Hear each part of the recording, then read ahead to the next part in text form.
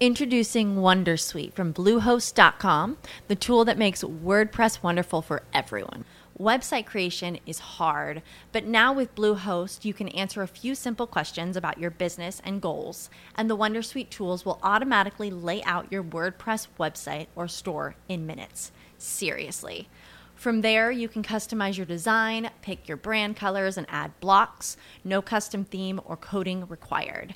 You'll get content suggestions that you can keep or revise, and with Yoast SEO built in, we automatically help you get found in search engines. From step-by-step guidance to suggested plugins to an AI-powered help bot, our built-in tools make WordPress wonderful for everyone. Whether you're a beginner or a pro, you can join over 2 million Bluehost users. Go to bluehost.com/wondersuite. That's bluehost.com/wondersuite. When you need mealtime inspiration, it's worth shopping Kroger, where you'll find over 30,000 mouth-watering choices that excite your inner foodie. And no matter what tasty choice you make, you'll enjoy our everyday low prices, plus extra ways to save, like digital coupons worth over $600 each week. You can also save up to $1 off per gallon at the pump with fuel points. More savings and more inspiring flavors make shopping Kroger worth it every time. Kroger, fresh for everyone. Fuel restrictions apply.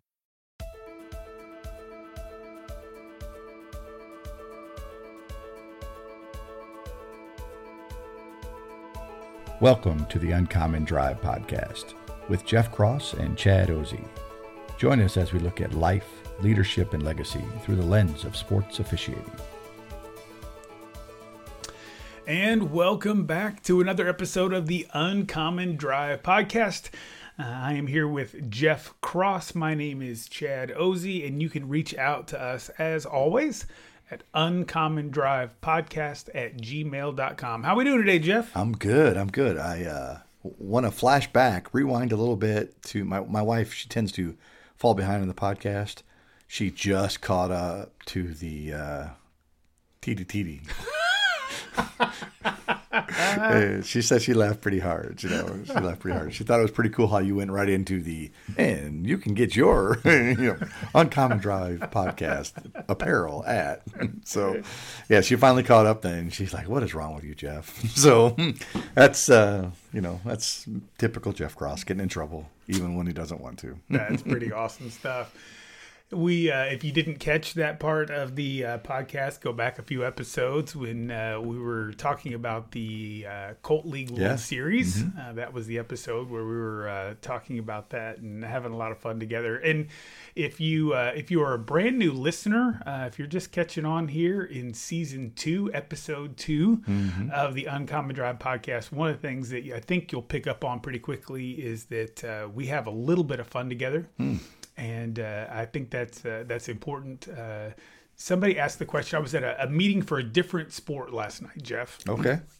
I was at a meeting for football. We don't talk a ton about football on this podcast. We really talk baseball and basketball mostly. But within that, the question that was asked by somebody from the state governing body, he asked the officials, why do you do this? Oh. Right? Why do you do this? And one of the things about football that's a little different than some other sports is, if you and I go work a basketball game, and even if we work the same conference, we may only work 2-3 games together all season. Sure. Mm-hmm. Right? Baseball, same thing. You don't always work the same. Baseball is a little bit different. That if you're working a weekend series, you get to work, 3 or 4 games in a row with the same crew. Yeah. But most of the time, we show up every day and we're working with somebody new every single time we work. Whereas a football crew, both at the college level and at the high school level, they work as a crew all season long, even into the playoffs.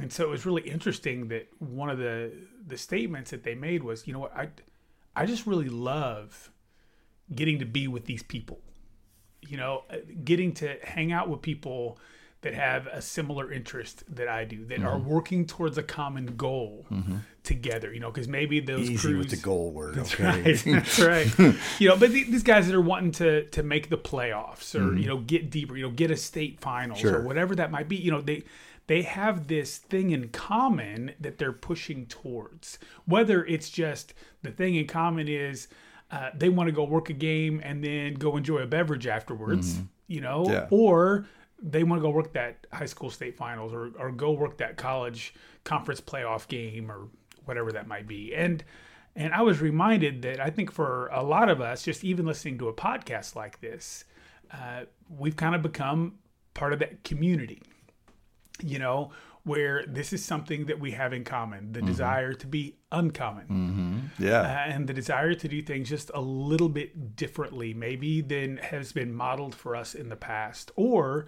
maybe even helping model something for someone else now that's a little bit more uncommon than what it was. And I found that interesting. And so one of the places I'd like to start, Jeff, if it's okay, actually, go ahead. I know you're going to start here, but I have a question, and it just popped in my head when you brought that up. Because you work football, and I worked football also. Sure. So I'm wondering, what do you think we would be like if we only had to work one basketball game a week with the same people? Or even if let's just say it's not the same people, but you only had to work one on that Saturday afternoon or the Sunday, and that's all you worked. I wonder if we would be better or worse. Because I remember in football, I would work, every Friday night. So it's basically only 9 games. If you did a couple playoff games or maybe you squeezed in a Saturday. But with that crew, you would work nine Friday nights. And it was with the same people. And I remember feeling this way, and I want you to chime in here. I felt like we got very, very stagnant. Even though we were still moving in the playoff realm of things, we were very stagnant. Our car rides to the game were the same. Our car rides home were the same. Our games went smooth for the most part. But I'm not for sure that we improved with working with the same, 5 guys or girls, whatever. So I'm wondering what it would be like when you referee basketball or even baseball, where you're working a Tuesday, then you're working a Friday, Saturday, Sunday with a different crew, and how does that help us or hurt us if we're talking to football guys right now, football people? Do we really believe we're getting the best out of our crew, the 5 people on the crew, by working 9 Fridays and then maybe 1 or 2 extra Fridays or Saturdays for playoffs? And are you really developing? Do you see a big difference in your crew from week 1 to week 9? Yeah. I find it interesting in that I think football is a unique beast because there are so many different things taking place all across the field. I think working with the same crew in football is the right call. Yeah? I really do. Now, the first question that you asked in the midst of all that was, how do you think we would be? Like, would we be better? Would we be worse if we did the same thing in basketball, or baseball? Well, I can tell you this. If I only had to work 1 game a week, physically, I'd probably be better. Sure. I'd be fresher every game. I would be all that. But I think mentally, I would be worse. Because one of the things that's so great, basketball, for instance, the game is so fast. There's so much. You are making so many decisions over and over and over and over. And you and I were just talking about a couple events that we've got coming up preseason where we're going to help people get some reps in, right? To get the season started off well. Well, a big part of that, I want to get my legs underneath me. Yeah, I want to make sure I can get up and down the court and everything's funcking and all that kind of air stuff. in my lungs, right? That's right, But the bigger thing is I got to get my brain back up to speed. Because the decision making is so fast, and I love working baseball. I absolutely love working baseball. But in the game of baseball, there may only be 2 or 3 times over the course of a game where I have to make multiple decisions at once. So I had a game just the other night. I'm working first base. I had to make a fair foul. Whether or not there was obstruction, and a safe out call all within about 1.2 seconds. Okay? That's a lot. That's a lot to process. Another time that we would see that kind of thing happening is there's a steal at home. We got to decide on the bunt, did he go or not? Was the pitch a strike or a ball? Was there interference by the batter on the catcher? Was there interference by the catcher on the batter? Mm-hmm. Oh, by the way, is he safe or out at the plate, right? Okay, so there's like 4 or 5 things happening all at once. But that happens very rarely within the game of baseball. That happens just maybe 2 or 3 times a game, and probably not for every person on the crew. Whereas in the game of basketball, that's just the first minute of the first period. We have that happen all the time. You got, were they inbounds? Were they out of bounds? Did they travel? Did they not? Was it a 3-point? Was it a 2-point? Was that a foul or was it incidental contact? Did they have legal guarding position? Did they not? I mean, all that stuff is happening. Do I have a shot clock violation? Do I not? I mean, and it happens all the time. So I believe that in that game, the what it takes for me mentally is that I have to be up to speed. Okay. Baseball, I think, is just as difficult mentally. I think it's different, though. For there, it's about me staying focused. In baseball, yeah. Because in baseball, since it's not just speed, it's real easy to let your mind wander. Mm-hmm. It's real easy to not be focused on that one thing that you need to be focused on. Football is kind of a mix of both, right? I mean, in the course of one play, there's a ton of stuff happening, but then you don't have anything happening for the next 35 seconds. Right. You know, and you're just standing around or counting offense, defense, whatever. So I think I would be better physically if I was working one game a week. Sure. I don't think I would be as sharp mentally if I was working one game a week. So to follow up here, to ask another question would be, for me, is this is just my want to know your opinion. Do you think being a basketball referee makes you a better baseball umpire and football referee? I absolutely believe that's the case, but I also believe that being a baseball umpire makes me a better basketball referee and football official. And I believe that being a football official makes me a better basketball referee and baseball umpire. Yeah, I think they all have their advantages to the next sport. There's no doubt about that. You know, if we just put that in relation to baseball, that timing aspect really helps you in your decision-making process in basketball. Absolutely. You know, because it all happens so fast. But if you're so used to slowing that down in baseball before I always, and if anybody's ever had me as a clinician, I always say, well, we make our decision and then we announce our decision. And that's kind of what we do in baseball. We make the decision that they're out, but we don't announce that decision. Then we tend to carry that into basketball. Same with football too, right? You know, football helps us let plays finish. Ooh, that's a hold. Well, wait a second. They got away. It's not. It was an instant. It wasn't a shirt grab. So I guess the moral of the questions are, if you want to be good at any sport, you need to do more than one sport. Yeah, and I don't know that you have to work those other sports at the same level. Sure, I agree. Or even long term. But I do think that there's some things that it can bring to it. And to come back to your question there of, you said that you felt like your football crew got stagnant because you're working with the same guys. It's the same pattern. It's the same whatever, right? I think there is a huge potential for that to happen. I think what we talk about here on our podcast, this idea of being uncommon, it's the uncommon crews that want to get better all season long. It's the uncommon crew that comes off a state championship run and says, we're going to get better this year, rather than saying we're at the top of the heap. Let's just keep doing what we're doing. Right?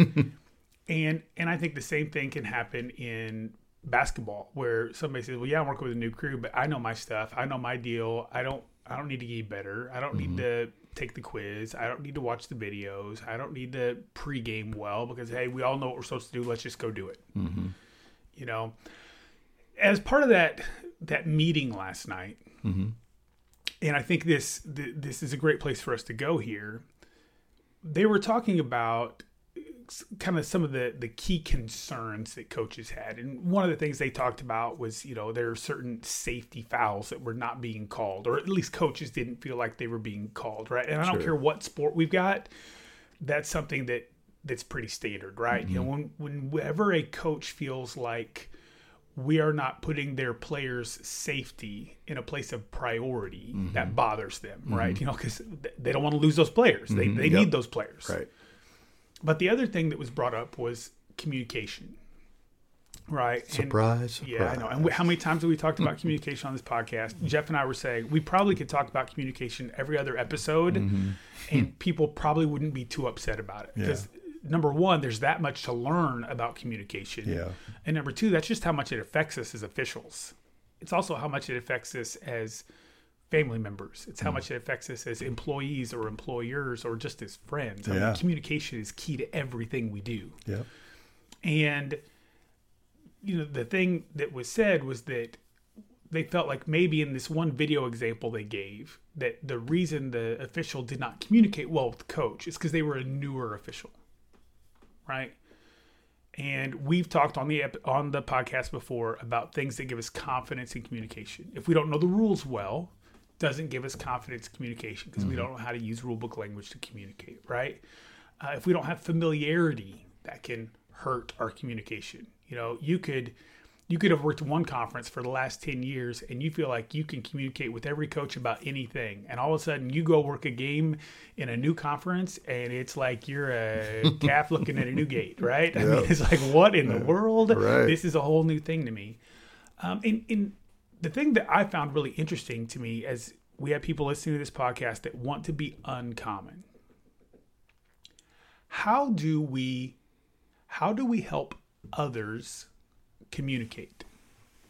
That, to me, that is a really tough question, right? Because it's not about how do I communicate, but when I'm out there with a group of people, we are a crew, right? So I can't say, well, I'm a good communicator and they're a bad communicator. No, right. If they're a bad communicator and I'm a good communicator and the third person's an in-between communicator, then our crew is in between at best. Yeah, right. You know, you're only as good as your weakest link. I want my crew to be good. And you've done this for a long time, Jeff. You are considered by a lot of people that communication is one of the strengths of your game and all that. How, as a crew chief, or even just as a crew member, right? How do you help encourage communication on your crew, both to coaches and players and also among the crew itself? Yeah, I don't know. That's all I got. I don't know. And that was episode 2, season that's 2 right. of the Uncommon. No, it's over. It's a balancing act. It's a balancing act of, because I believe there's a couple of reasons why I feel like that I tend to excel in communication.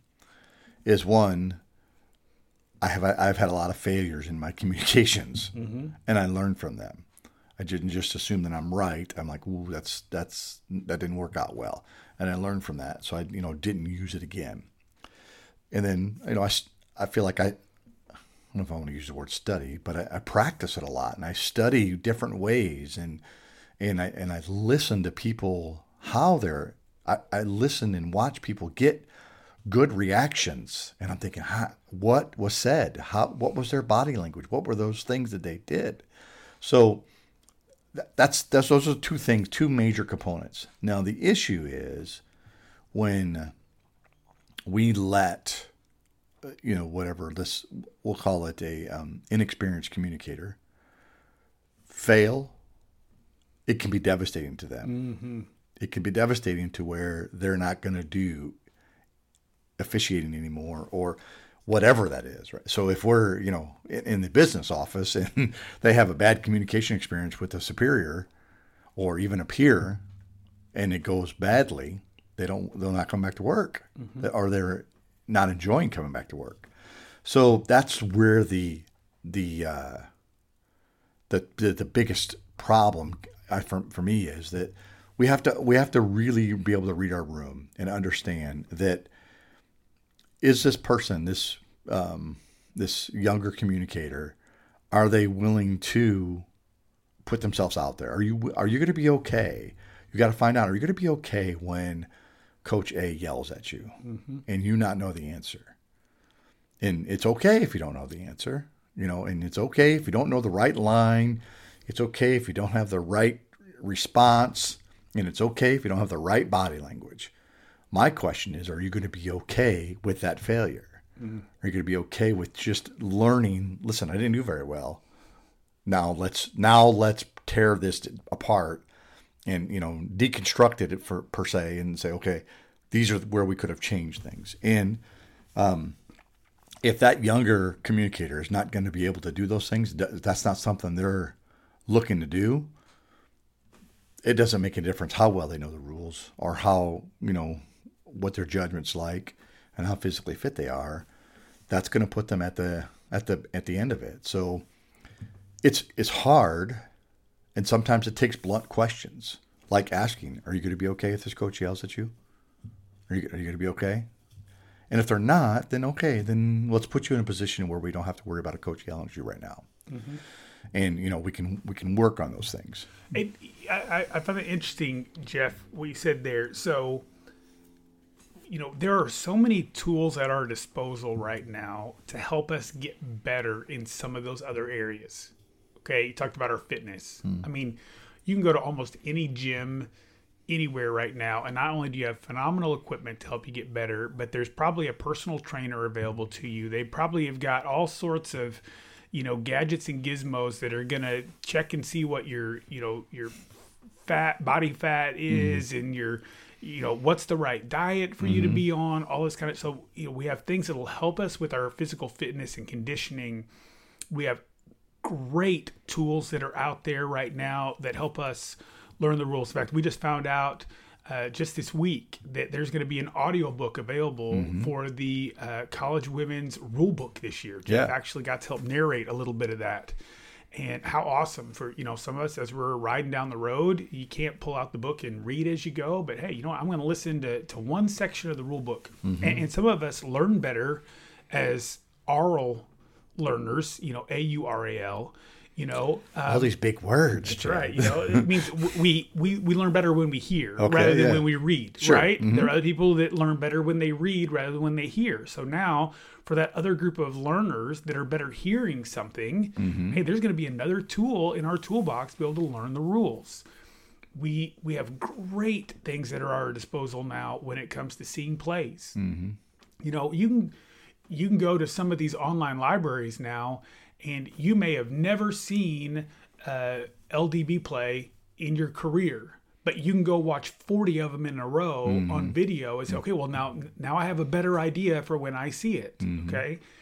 So we have all of these great tools to help us learn in those ways, except communication. Now we hear, there'll be a PowerPoint in somebody's thing this year that says this is how you need to communicate, right? But that's different than what you were just talking about, which is where sometimes the reason that I'm better at calling travels now because I called some really bad travels in the past, and I didn't call things that were travels, right? And I looked at it, and I didn't like the feeling of calling it incorrectly, and I'm a lot better at calling travels now. We don't often approach communication the same way. Communication, we are far more likely to blame. Well, that coach is just a hothead. Not, man, I didn't do a good job of communicating with them early in the game so that we'd be in a good spot in the fourth period, right? So when we are looking at that, part of what makes this uncommon is taking the risk of communicating something. Yeah. And you know what? And if it's wrong, guess what? In the same way that I called a travel, it wasn't a travel, I communicated a way that just didn't work. Yeah. And it's not the end of the world. I can recover from that the same way that I can recover for calling a travel, it wasn't a travel. Yeah. And I'll have to say this. if we're going to do this, if we're going to allow ourselves to make mistakes in communication, which I think is 100% needed and pretty effective, it will only work if we take pride in our communication. Because I can have a failure, and if I could care less about my communication, and I have this bad communication experience, and I'm not taking pride in getting better at it, it's still going to be the same. Sure. It's still going to be the same. And the best way I can explain it is, if you're not, let's just say you could take it or leave it as far as communication goes, whatever. That one time you have a good experience in a communication and it goes well, that is like the biggest dopamine hit you can get. And you're like, whew, wow, I feel warm and fuzzy all over. And I want more of that. Sure.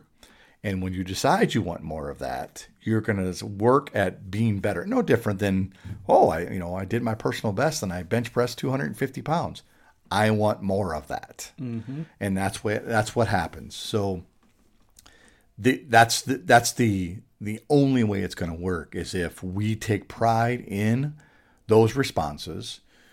We also understand that we're going to have some losses. And when we handle those losses and learn from those losses, because we take pride in our acceleration of communication, that we can do that. And then when we do that, we're going to be, I know you don't, we're going to be uncommon. Yeah. And if not better. Yeah. And, when you look at lists of people's fears, okay, and you brought this up earlier in a conversation we had, it used to be, and it may still be for all I know, that public speaking is at or near the top of almost every major list of people's fears. Sure. Right? This idea of speaking in front of other people. That's why they get paid so much. Sure. Because no one else wants to do it. You're like, all right, he'll do it. She'll do it. Let's pay him. Yeah. Anyway, go ahead. But there is a younger generation today. And a lot of times when we talk about officials, we don't like to talk about younger versus older. We like to talk about newer versus veteran, right? Because you could be 50 years old and a brand new basketball official. Sure. You could be 21 and have been working basketball for the last 10 years. You started having 6-year-old basketball when you were 11. Yeah. I mean, it's not just about age. Some of the best officials that I know are half my age. Yeah. And I love getting to step on a court with them. But one thing that is very true, just from a generational standpoint, and I understand this is a stereotype, so this is a very broad statement. But the younger generation that is coming up now, that's mid-20s on down, any kind of interpersonal verbal communication is much more difficult than it is for people late 20s and beyond. We saw this play out. There's a young new official who reached out to Jeff to get some help to start in basketball. And he reached out to Jeff before Jeff had to take his vacation. And Jeff's like, hey, I'd love to do that. I just can't do it now because I'm out for the next week and a half. And when that young official was then trying to make the decision about reaching back out after Jeff got back, it took him 4 or 5 days to get the guts up to reach back. And that wasn't even verbal. Yeah. That was just by text, right? Yeah, that's thumb talk right there. Yeah, But because one of the things that is a real struggle is this idea of a negative communication back or a rejection, however that's perceived. I think that's really important for us to understand as more veteran officials, whether that young official is brand new, whether they've been around for 8 or 10 years, they may struggle more, not just with actually communicating, but they also may struggle more dealing with negative response to communicating. So what might be very easy for somebody of a different generation just to let roll off their back, that younger official, it might crush them, at least for the next 5-6 minutes. Yeah. Right? They may have a really hard time getting out of their head.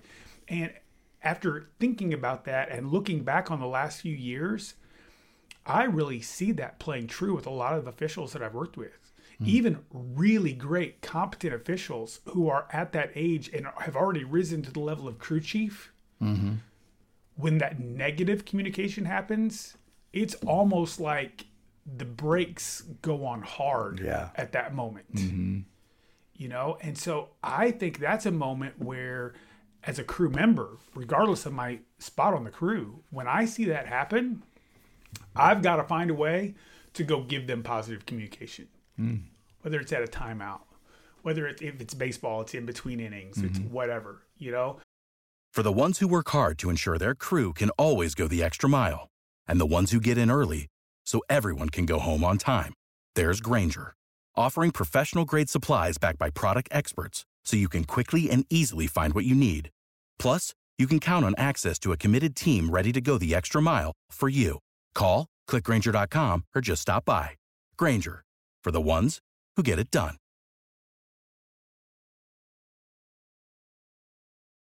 Find a way just to snap them out of that other communication and let's bring them back into a positive communication. Yeah. Because otherwise, they're going to stay in that negative spot.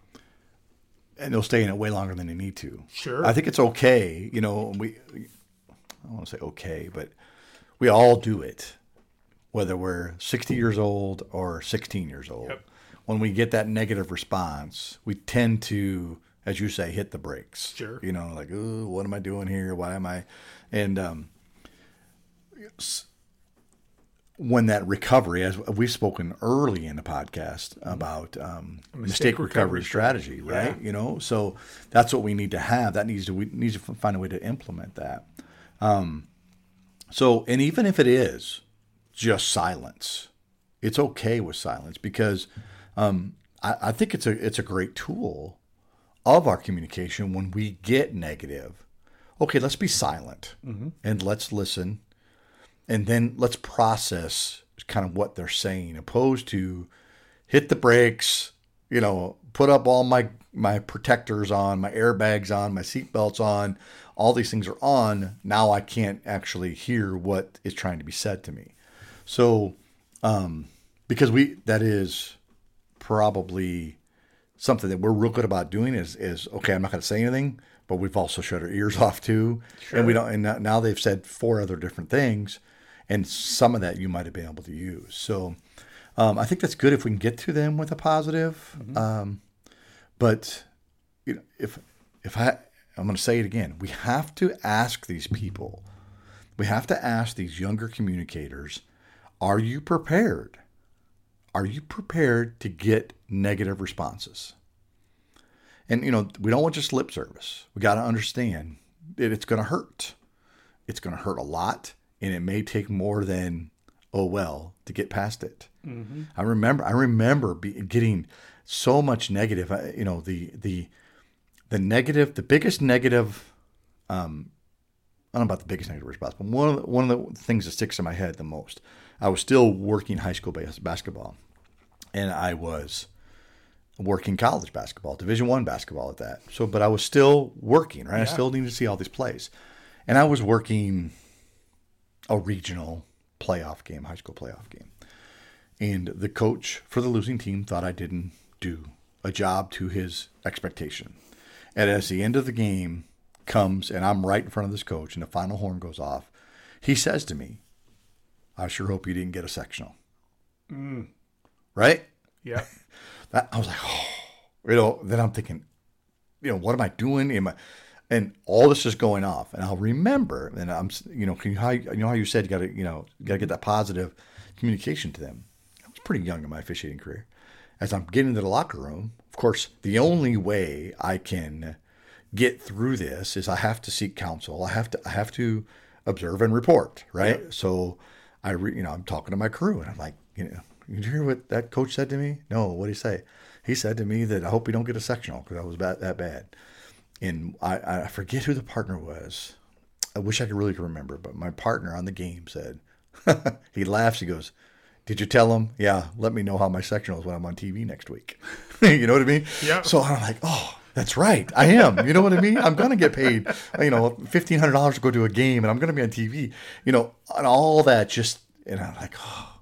So it's important that we get that.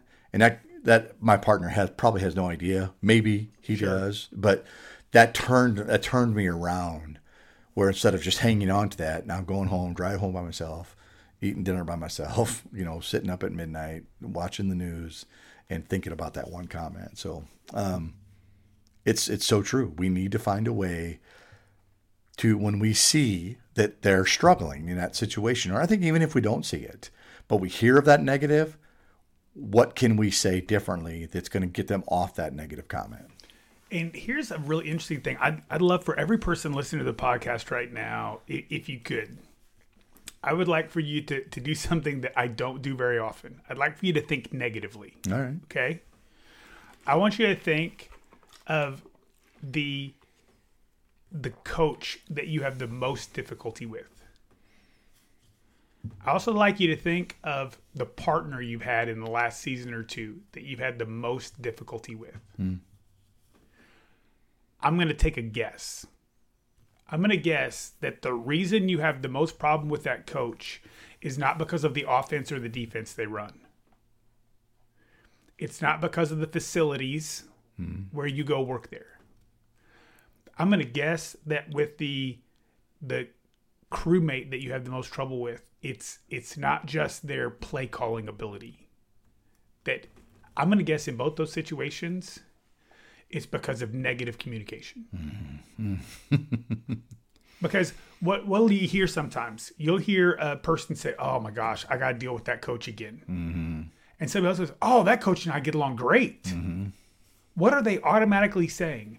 They're saying that our ability to have a positive interaction has to do with how well we get along or don't get along with the coach.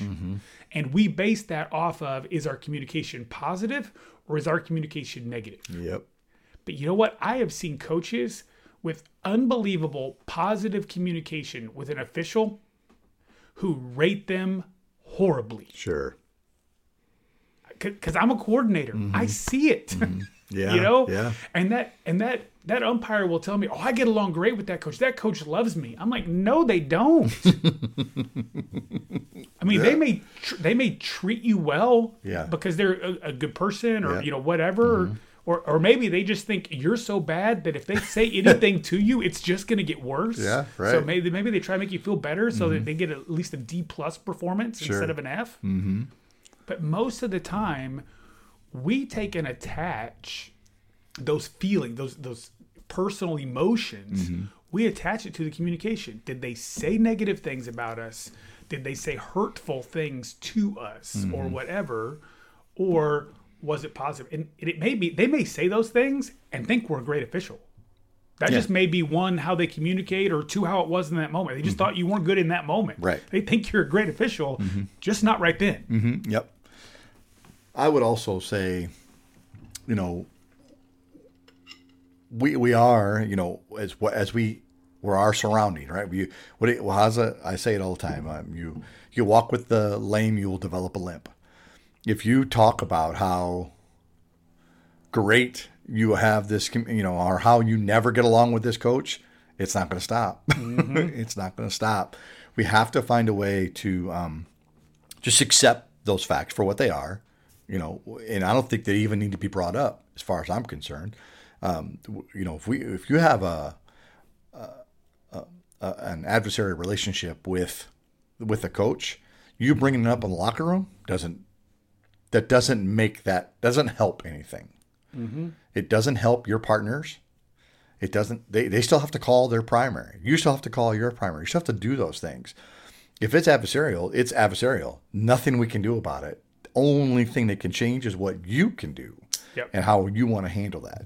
And I think the best thing we can do is not hold a grudge. Yeah. Don't hold a grudge. And I'm going to share a story with you. A coach announced their retirement.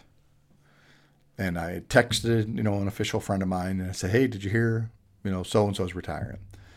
And this official's response was, something about, "Oh, now we can go stab people in the back somewhere else," or whatever it was.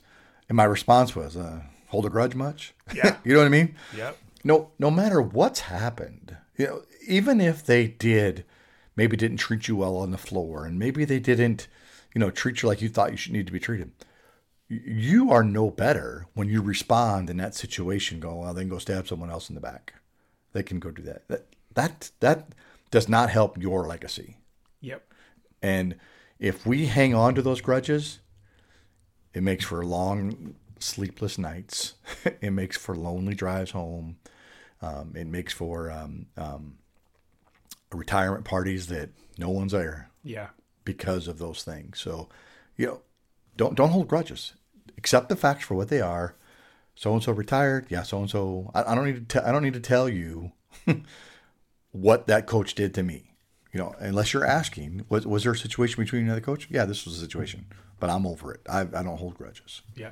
I think it's interesting that you said, it doesn't do us any good to bring that stuff up in the locker room beforehand or whatever. I actually love it when my partners bring it up before game, not because I think it's healthy for them, but I do think then it's good for the crew, because if I hear that, I was actually working a postseason game with an official who said, this was in baseball, I can't wait to go work this game. I'm going to throw that blankety blank out. Okay? All right. So obviously has had issues with this coach in the past, is used to that coach verbally dealing with him in ways he doesn't like. He's going to toss that official. So now I immediately know before the game, we talk in football about somebody carrying a brick.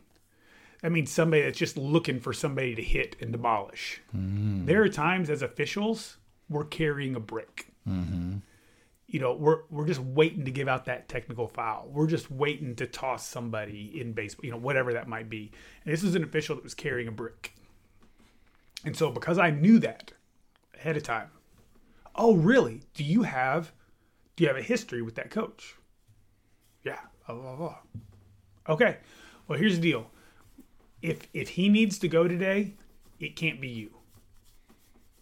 Oh, what do you mean? Well, hey, if he's going to be that bad and over the top, you need to know that one of us as your crewmates will come in and we'll take care of that. Now, if it's direct and it's in your face, that's a different deal, But if it's ball strikes, if it's safe, if it's whatever, hey, we'll come in and we'll do that, because I wouldn't want that to affect the way that you're perceived. Because we already know there's a history there. So now if one of us comes in and does it, now it's obvious. Two people think they should have gone, right?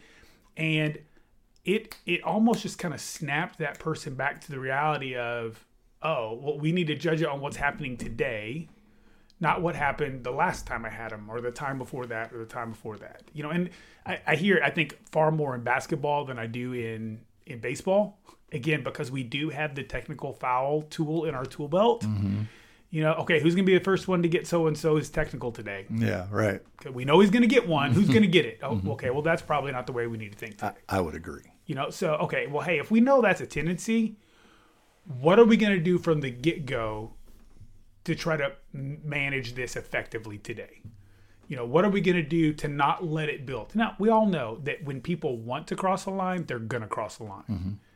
But a lot of times there are things that we can do along the way to help us not get to that point. Yeah, and I would even say in regards to baseball ejection and technical fouls in basketball, if we're talking about that before the game and it's as bad as whatever partner is saying it is, well, good news. I don't have to worry about it anymore, because if it's as bad as you say it, it'll show up That's great. It'll show up. Yep, that's you know a what I great mean? statement. I don't have to worry about searching it out. So I'm not thinking about this process anymore, because it will show up and we can penalize. That's how that works. The flip side of that is we have to make sure that, I like how you disarmed. You took the brick out of the official's hand, right? I like that. But we need to somehow relay to all of our partners that, we're here to adjudicate the rules, not bring our agenda into the game. Sure. We're not here to do that. And that's hard because we're human. Yeah, very difficult. You know, we're human. We are emotional beings. Yeah. And nobody likes being called whatever it is you're getting called. Yeah, right. You know, it's tough. And I would even say that I don't think, and I want you to weigh in here. So when a partner comes in and goes, listen, I've had a problem with Joe Blow. He's getting a technical foul today. And then you go, well, that's funny because I don't have any problem with it at all. I believe that just makes it worse. Sure it does. What are you telling me? I'm wrong? What do you mean? This person's a jerk and they're going to get a technical foul. And now you're just making it worse. So I feel like that response should be, whoa, man, what's going on? What's, how can I help with the situation? Tell me more, those kind of things where by us saying, oh, no problem with me, you know what I mean? So everything's fine by me. Good luck to you. That doesn't help. I think that only puts fuel to the fire for that official that is carrying the brick, as you say. Yeah. And I find it really interesting. I think one of the things that we have assumed, and so I'm going to use you very specifically on this, Jeff, if that's okay. Yes. You are known as a good communicator. Appreciate that. All right? You're known as a good communicator. But yet I have seen coaches absolutely lay into you. One of my favorite pictures of all time is a coach that normally is very mild-mannered, very whatever, and whether it's just the moment that the snapshot was taken, it looks like he is just staring daggers through you and screaming about your parentage. Yeah. I mean, like it's not okay. I think sometimes what we've done is we've tried to communicate to newer and younger officials. If you're a good communicator, you never have to deal with that. That's not true. That is 100% not true. Because that coach's emotions are still there. Mm-hmm. That coach's thought process is still there. A good communicator takes that moment and is able to begin to diffuse it. Mm-hmm. Sometimes they can keep it from escalating to that point. Right. But sometimes things just blow up. Sometimes they just happen. Well, and sometimes it's a race. So we talk about defusing. Okay, well, the final horn is 5 minutes away and the fuse has been lit. Mm-hmm. Maybe you just don't have enough time. Yeah. It's going to, if there was only 3 minutes left, you may have had enough time. Mm-hmm. I walked off many courts going, I'm glad that game wasn't 41 minutes. Mm-hmm. You know what I mean? Yeah. So that's just the way it is. We have to understand, do I have time to really put this fuse out? Or is it's going to happen? I'm going to do my best for it not to blow up twice on me. Slow it down at a minimum. So that's I think you bring up a great point. Giving out technical fouls, having ejections in baseball and unsportsmanlike fouls in football. Those are all things that happen daily. Yeah. Just because they happen to you doesn't mean you're a bad communicator. That's right. Now, it may have led to you being a bad communicator may have led to this, but you can't prevent everything. No. There's all kinds of stop signs and traffic lights out there, but accidents still happen every day. That's right. And they work, flawlessly. And this young official that we were talking about a minute ago that is reaching out to Jeff to get some help before his very first ever basketball games next week was talking to me, and the one thing that I just said, and I said it matter-of-factly, not in a like blow it up to a big thing or whatever, but I said, hey, you just need to know, because this is a young official that's worked a couple other sports. Mm-hmm. Said, just so you know, it's very different on a basketball court. They're right on top of you, and everybody has something to say. Mm-hmm. Mm-hmm. Now, I didn't do that to freak him out. I didn't do that to discourage him. Mm-hmm. But because of what I know about people that age and their communication style, is if I don't prepare him for that, he'll get blindsided by it. Yeah. And I think that's something else that we have to do. He said, hey, I don't want to bring up in a pregame, that I really have a big issue with this coach or whatever. But yet, if you do have a game where there's a coach that's a problem communicator, and you have a newer, younger official, that official needs to be prepared. Mm-hmm. Now, they don't need to assume it's going to be horrible, But we do need to prepare them and say, hey, you know what? This is a coach that can get feisty quick, or whatever terminology works well for you. But hey, don't take it personally when it happens. Let's be great communicators out there today, because we know there's a chance for it to happen. Let's be prepared so that we don't respond emotionally, but we bring things back down and we do what we need to do. That, I think, sometimes is also a help to people becoming better communicators. Because if it just catches us off guard, well, sometimes we turn around and respond in a way that's off guard. Yeah. Because we're not expecting it. I also, and I think we've talked about this, or maybe I've shared it with you, but I also think it can go the other way. If we're a new official and you're, in a game and you have two really good coaches, I think the official should know that younger official, listen, if you were worried about this coach yelling at you for lack of performance, take that off the table tonight, because this coach is very, very fair and very professional at all times. In the 15 years that I've seen this coach, they have never erupted in a way. They may ask you a question or here or there. So I want you to take that part off of your game. Yeah. So don't worry about that part, because it's going to be okay there, because we don't have to worry about that.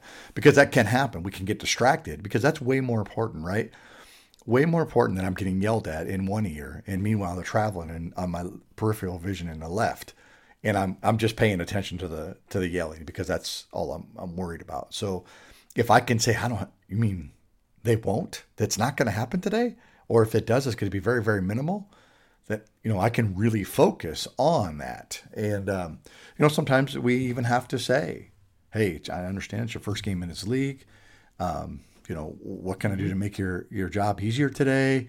Those kind of things. Or you can even say, listen, I don't want you to have to worry about anything that coach says today. Don't worry about it. If they have a question, I will do my best to try and answer it for them. Just don't even worry about it, and focus on the things in front of you. So those are all things that we can do to help younger officials. So, and the other piece of that is we should be picking up on cues in the locker room to know what kind of communicator our fellow officials are. If you have an official that, okay, you've been sending out a group text beforehand, hey, what time we getting there? Anybody need anything on the way? Anybody gonna get picked up from the airport? Blah, blah, blah. And one of the officials doesn't communicate back, or maybe they communicate back in like one-word answers. Okay.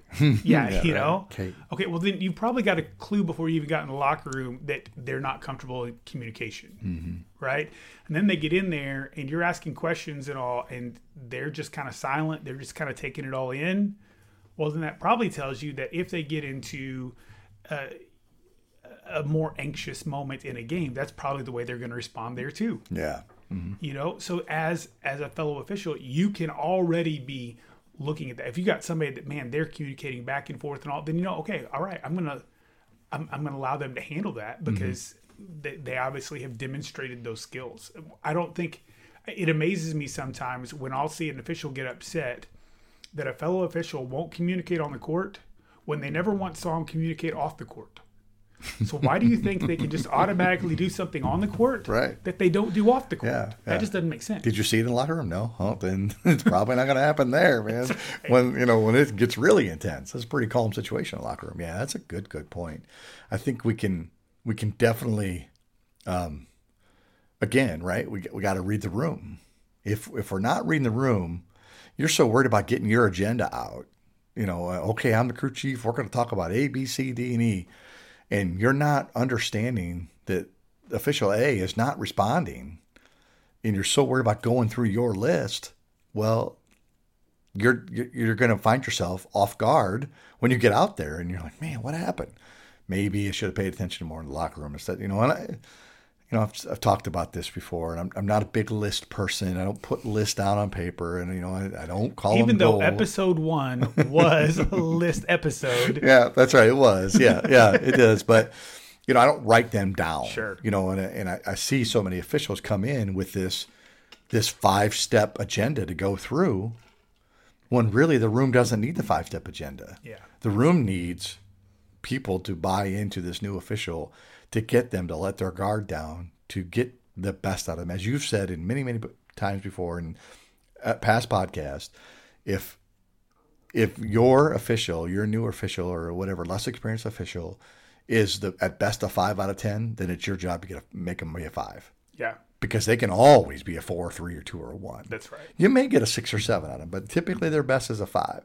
So that's your job to get a 5 out of them. When you've done that, then you've gotten the best out of them. That's right. So, no, I love that. And I want to share one last little thing as we wrap up today, because again, I think communication, so many times we think about the negative communication that we receive.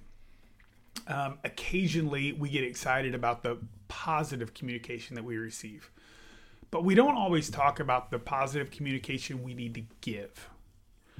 I was really fortunate. I worked a fall baseball game earlier this week at a Power 5 school.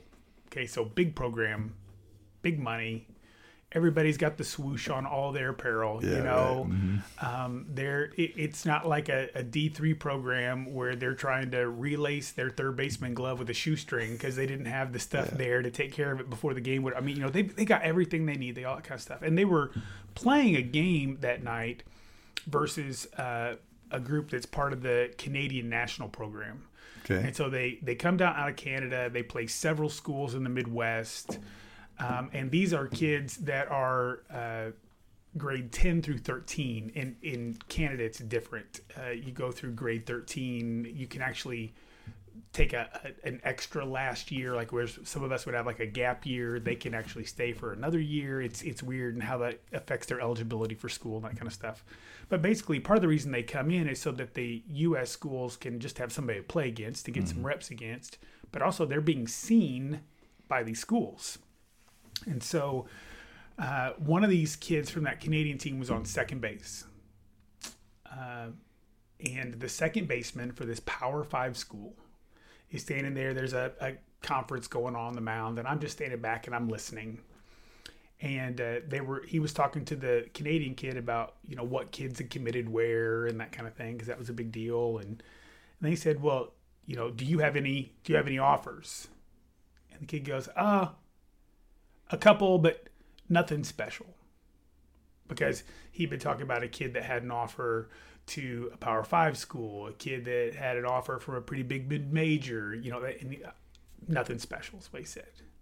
And this second baseman from a power conference school who could have easily had I'm better than you attitude because I'm at the special place, right? Mm-hmm. He looked right at this kid from Canada and said, they're all special. Mm-hmm. It's all college baseball. Mm-hmm.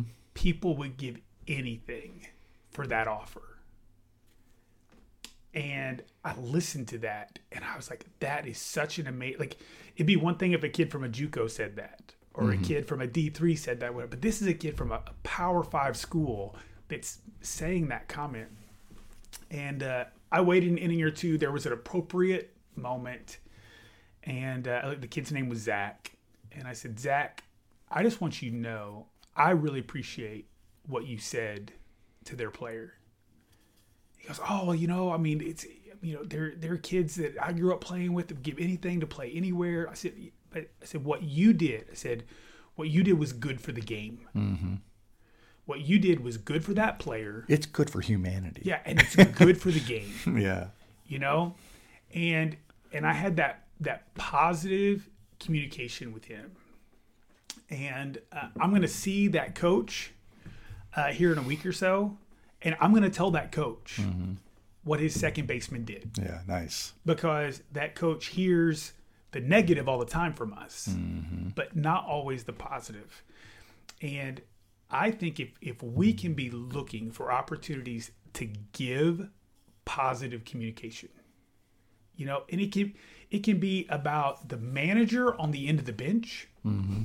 Yeah. You know, it can be the person with the mop underneath the bucket, you know, who's cleaning up after somebody hits the floor. Yeah. Man, thank you so much, man. The way you hustle out here and take care of us, I really appreciate that. I mean, those things I think also help then turn our mind towards positive communication. Yeah. Instead of just being, oh man, it's taking them forever to get out here and get this mopped up. Mm-hmm. Well, instead of focusing on that, let's focus on the one that does do it right the right way. Mm-hmm. and let's continue that communication. And so then with that younger, newer official, let's find those ways to give them positive, you know, and I think that's huge. I think also, you know, when we have younger officials working with us, I think it's important that we benchmark stuff. And, you know, you do it, right? We've talked about it, your baseball shelf here with all this stuff. But we need to benchmark stuff. And I remember working a Division II game with a person who was very first ever Division II game. It was their first ever. That's so exciting. Right. When that happens, man, that is such a big moment. Super, right? Well, at, 4:38 in the first, this official calls an offensive foul. And I come in at halftime and I said, 4:38. Remember 4:38? She goes, no, what's 4:38? I said, that's your first ever Division II offensive foul. And she was like, oh, man, how cool is that? Yeah. You know, and we just need to benchmark those things. And hey, they're all not going to be great, right? We're going to have some real peaks and valleys here. And right now, you're at the peak. This is your first ever. You had a nice offensive foul. You can document it, and you didn't die. Yeah. You know, and I think that's important. I think, we put ourselves behind such an 8-ball when we start that we're just like, overwhelmed. And then we're like, I'm not doing it anymore because you're not getting, I don't even say positive feedback. You're just not getting positive communication. It don't have to be feedback, just communication, positive communication.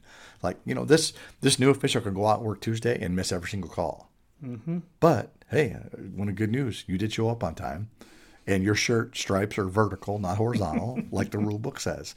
All those things. So I just think that we can do that. And if we can capitalize on that moment, we'll keep a lot more younger people in the game. Yeah, and in a world that focuses so much on the negative, where so much of the communication that we hear is tearing people down or dividing people, I think that we as sports officials, not just on the court, but in life, in the way we lead, it's going to affect the legacy that we leave to others if we positively communicate with those around us. Thanks so much for being with us this week.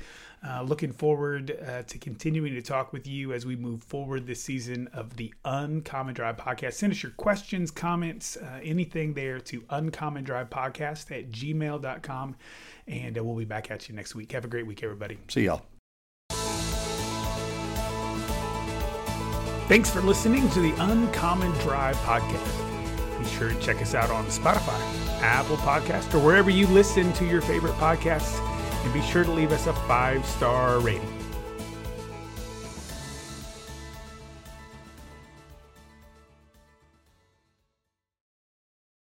What does innovation sound like? It sounds like the luxury of being in the moment with your customer, client, or patient. It sounds like having the right information right when you need it. It sounds like being at your best for your customers and your business. Thanks to Hyland's intelligent content solutions that improve digital processes, innovators everywhere are able to do their thing better, whatever that thing is. Now, who doesn't like the sound of that? Hyland, for innovators everywhere. Visit hyland.com.